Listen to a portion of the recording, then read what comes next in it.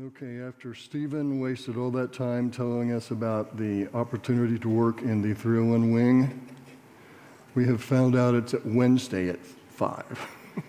You're welcome. Two medical updates. Next, Rose and I were in Baptist Floyd this time last Sunday, and Rose left the hospital we left about 7 that evening. No heart issues of any kind. It probably is a gallbladder thing, or maybe an irritation from too much ibuprofen or something, but she has an appointment with her NP on Friday, and we'll find out what is the next step. Rose is right now over in the toddler and nursery room, and she'll be in this room for service the second hour. Chris's mom, Ann, had her first stroke back in 2020. And this week, she was moved from the nursing home to the hospital because she had a UTI, aspirational pneumonia, and she was on oxygen 100%, was not doing well. So went to the hospital. She went home went to the nursing home a couple of days ago, and I texted Chris and asked him this morning what sort of update that he would like me to give you about his mom, and he said she was released back to the nursing home under hospice care. She is taking hourly meds for comfort, not much response of any kind. So, if you would bow your heads, and you go ahead and start your prayer for Chris's mom, Chris's dad, whose name is Chris, Chris's sister, whose name is Jessica, and the family. If you would go ahead and pray for them.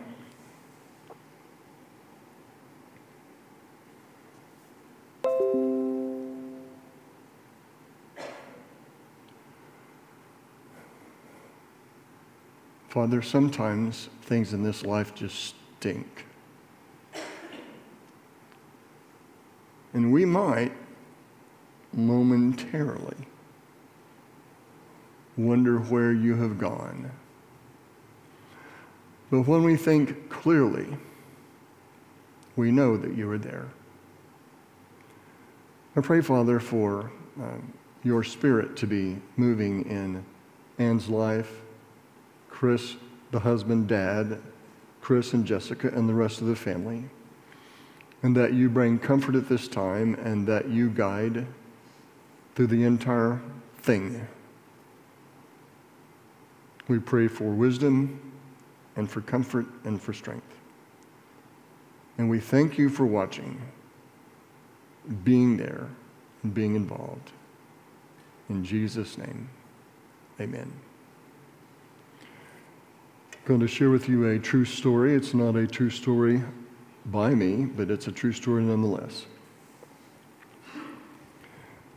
At the stroke of 10 on Saturday night, I received a phone call from Sean, then 15, to tell us he was stuck at his friend Dan's house because Dan, who was going to bring him home, was working on his car. Be sure and tell Dad I called, he said. I offered to pick Sean up, but Sean said that Dan would bring him home as soon as the car was running. Be sure and tell Dad I called, he repeated. Okay. Carl, the dad, had gone to bed but was awake, and when I gave him the message, he startled me with his quiet, "He's lying." No, he told me where he is. No, he's lying.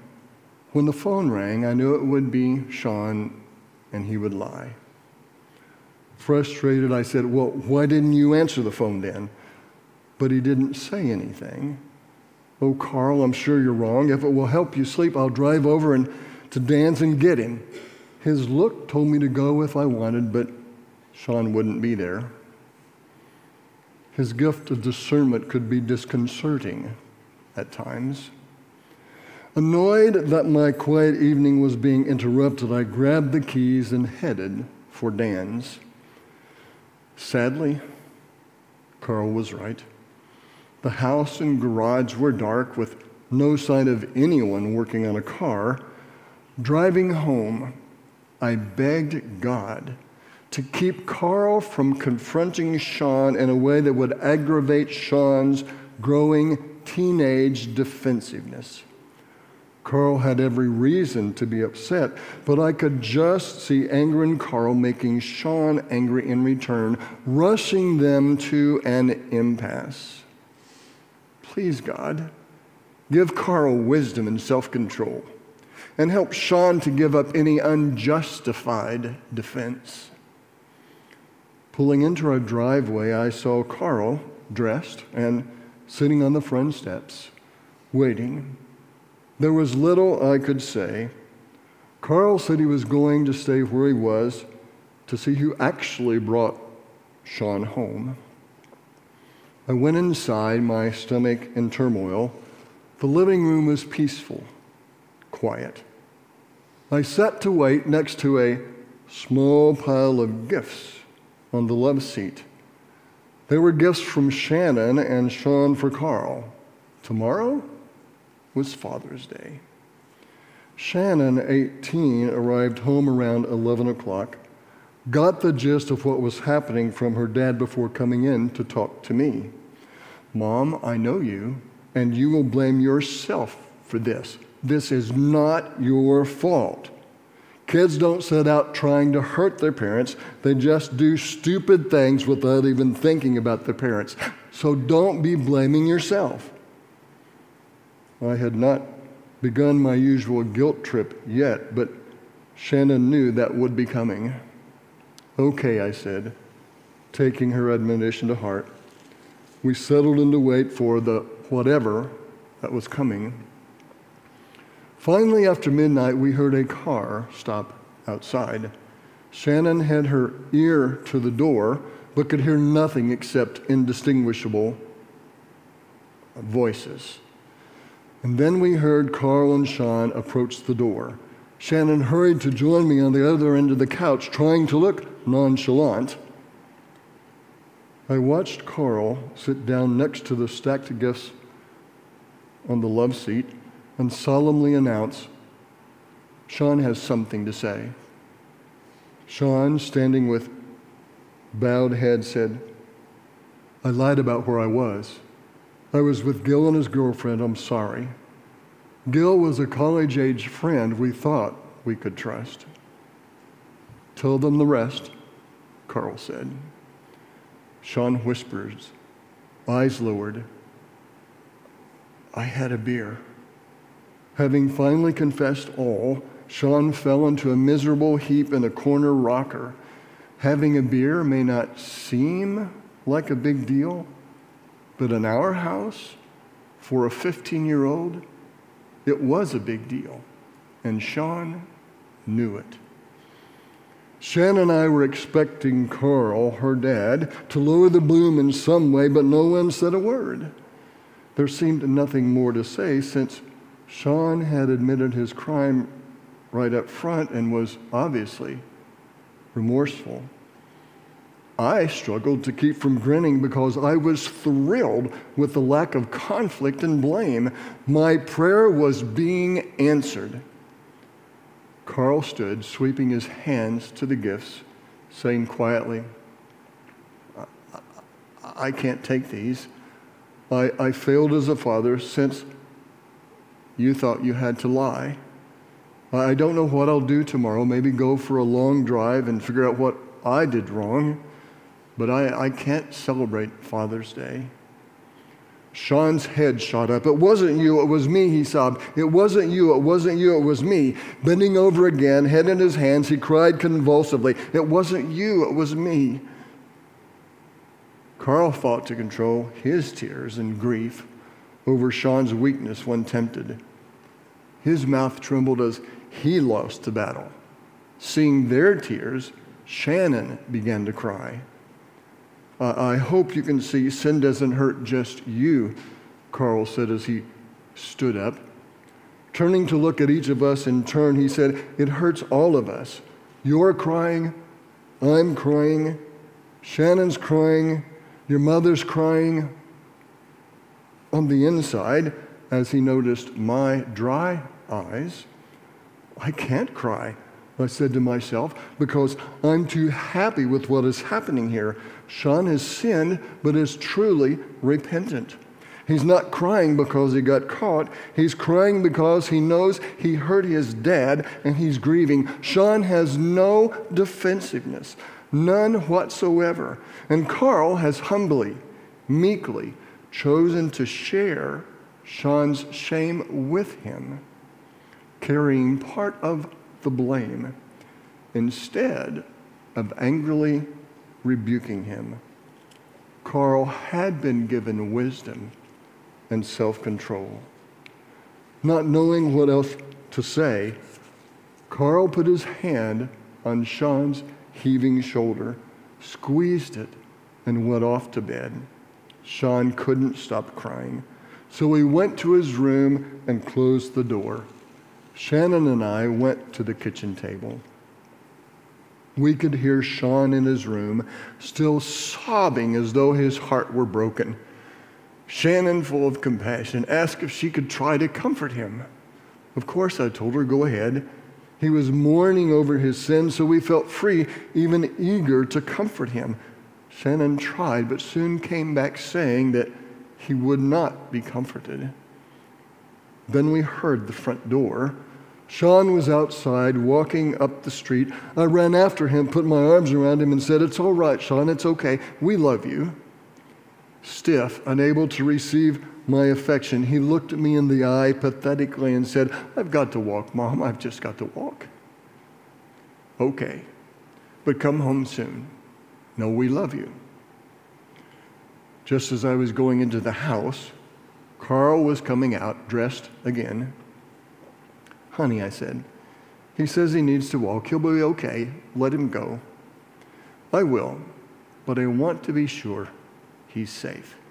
So as Sean strode around the block, walking off the tension and grief and shame, his father followed in the shadows, lovingly keeping watch.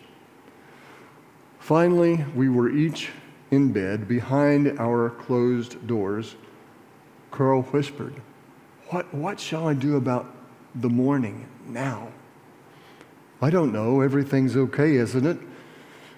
We sighed, unsure if we had heard or seen the final stroke, but eventually we fell asleep. In the morning, there was a note for us from Sean slid under our door. I'm sorry I hurt you. Please forgive me. We went to church, had dinner, opened gifts, spoke gently to each other all day, feeling like we had inherited the earth. I think the Heavenly Father celebrated that Father's Day. God's great grace, His unearned and undeserved favor and blessing. Like Carl, the dad, toward his son Sean, God's great grace is when God doesn't yell at us, even though we deserve it. God's great grace is when God hurts with us when we do wrong things. God's great grace is when God watches over and protects us, and we haven't got a clue that He's doing it. God's great grace is when God forgives us, even though we have done absolutely nothing to deserve that forgiveness. Would you bow your head, please, for just a moment? And if you are willing to pray this prayer, then this is the prayer I would encourage you to pray. God, open my eyes to your great grace for me. If you will, pray that now.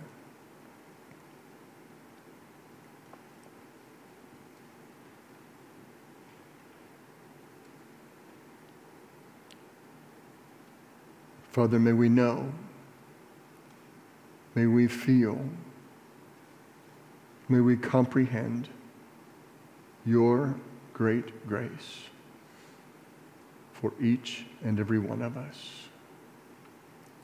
We pray in Jesus' name. Amen. There are several scriptures, and they will be on the screen. Most of them will be in a different version than you likely have, but you are welcome to follow along as you will. The first scripture is from Luke 19, beginning with verse number 1. Luke 19, verse 1. Jesus was going through the city of Jericho. A man was there named Zacchaeus, who was a very important tax collector, and he was wealthy. He wanted to see who Jesus was, but he was not able because he was too short to see above the crowd. He ran ahead to a place where Jesus would come, and he climbed a sycamore tree so he could see him. When Jesus came to that place, he looked up and said to him, "Zacchaeus, hurry and come down. I must stay at your house today." Zacchaeus came down quickly and welcomed him gladly. All the people saw this and began to complain, "Jesus is staying with a sinner." But Zacchaeus stood and said to the Lord, "I will give half of my possessions to the poor, and if I have cheated anyone, I will pay back 4 times more." Jesus said to him, "Salvation has come to this house today, because this man also belongs to the family of Abraham. The Son of Man came to find lost people and save them."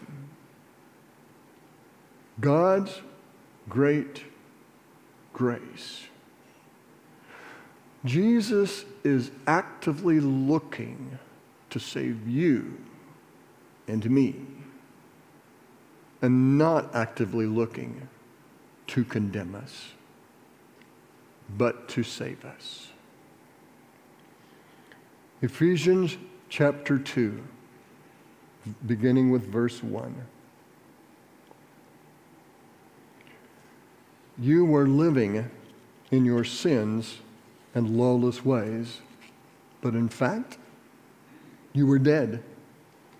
You used to live as sinners when you followed the ways of this world. You served the one who rules over the spiritual forces of evil. He is a spirit who is now at work in those who don't obey God. At one time, we all lived among them. Our desires were controlled by sin. We tried to satisfy what our desires, wanted us to do. We followed our desires and thoughts. God was angry with us like he was with everyone else. That's because of the kind of people we all were. But God loves us deeply. He is full of mercy. So he gave us new life because of what Christ has done. He gave us life even when we were dead in sin. God's grace has saved you. God raised us up with Christ. He has seated us with him in his heavenly kingdom. That's because we belong to Christ Jesus.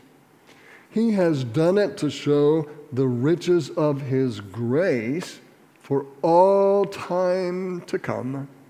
His grace can't be compared with anything else. He has shown it by being kind to us. He was kind to us because of what Christ Jesus has done. God's grace has saved you because of your faith in Christ. Your salvation doesn't come from anything you do. It is God's gift. It is not based on anything you have done. No one can brag about earning it. God's grace, forgiveness, kindness, and salvation are not ours because of anything we can do or anything we have done. Those priceless commodities, grace, forgiveness, kindness, and salvation, are God's gift to us because of what Jesus has already done. Romans chapter 3, beginning with verse 10, reading 3 verses and skipping to verse 20. Romans chapter 3. As the scriptures say, no one is good. No one in all the world is innocent. No one has ever really followed God's path or even truly wanted to. Everyone has turned away. All have gone wrong. No one anywhere has kept on doing what is right. Not one. Now, do you see it? No one can ever be made right in God's sight by doing what the law commands. For the more we know of God's laws, the clearer it becomes that we aren't obeying them. His laws serve only to make us see that we are sinners. But now, God has shown us a different way to heaven. Not by being good enough, but trying to keep his laws, but by a new way, though not really new, for the scriptures told about it long ago. Now God says he will accept and acquit us, declare us not guilty if we trust Jesus Christ to take away our sins. And we all can be saved in the same way by coming to Christ, no matter who we are or what we have been like. Yes, all have sinned. All fall short of God's glorious ideal.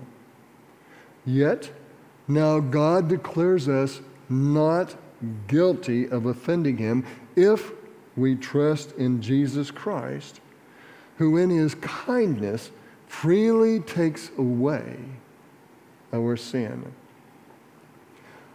Every one of us has fallen short of God's standard. Any one of us can receive forgiveness from God.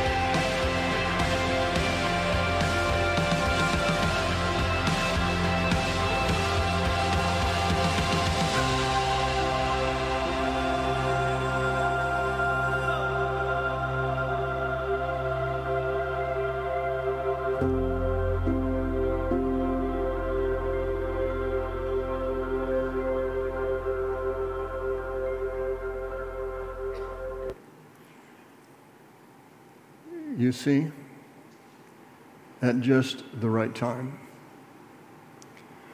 when we were still powerless, like Rick, Christ died for the ungodly. Very rarely will anyone die for a righteous person, though for a good person someone might possibly dare to die. But God demonstrates his own love for us in this: while we were still sinners, Christ died for us. Would you bow your head, please?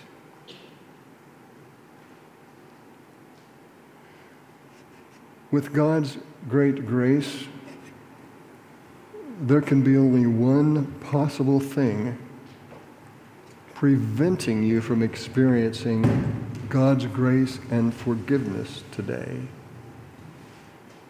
What is that one thing that could prevent you from experiencing God's grace? That would be your refusal to accept it. You are not good enough to make it on your own. You are not so bad that God won't forgive you. But for whatever reason, you can refuse to accept God's grace and forgiveness. You and I may not understand it all, but the truth is this: we desperately need God. Without God's grace in our lives every moment of every day, we cannot live. We are absolutely lost without God's grace. As we sing in just a moment, if you need forgiveness, come. As we sing in just a moment, if you have already experienced God's forgiveness and grace, but want to pray or have someone to pray with you, come. If you need to rededicate yourself to God and accept his grace anew, you may want to come up front also.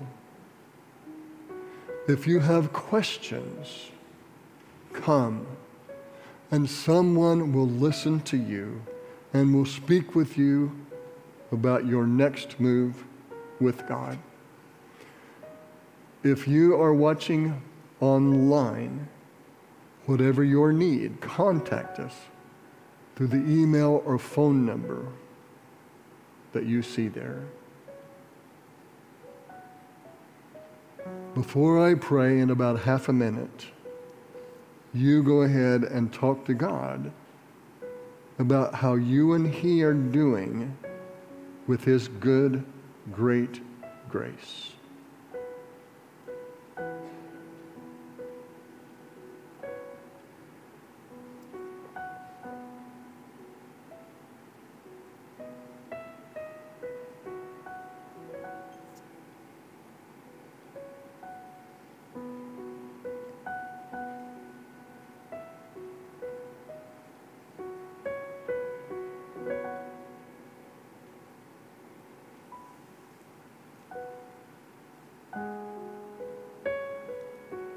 Our most gracious and kind and forgiving Heavenly Father,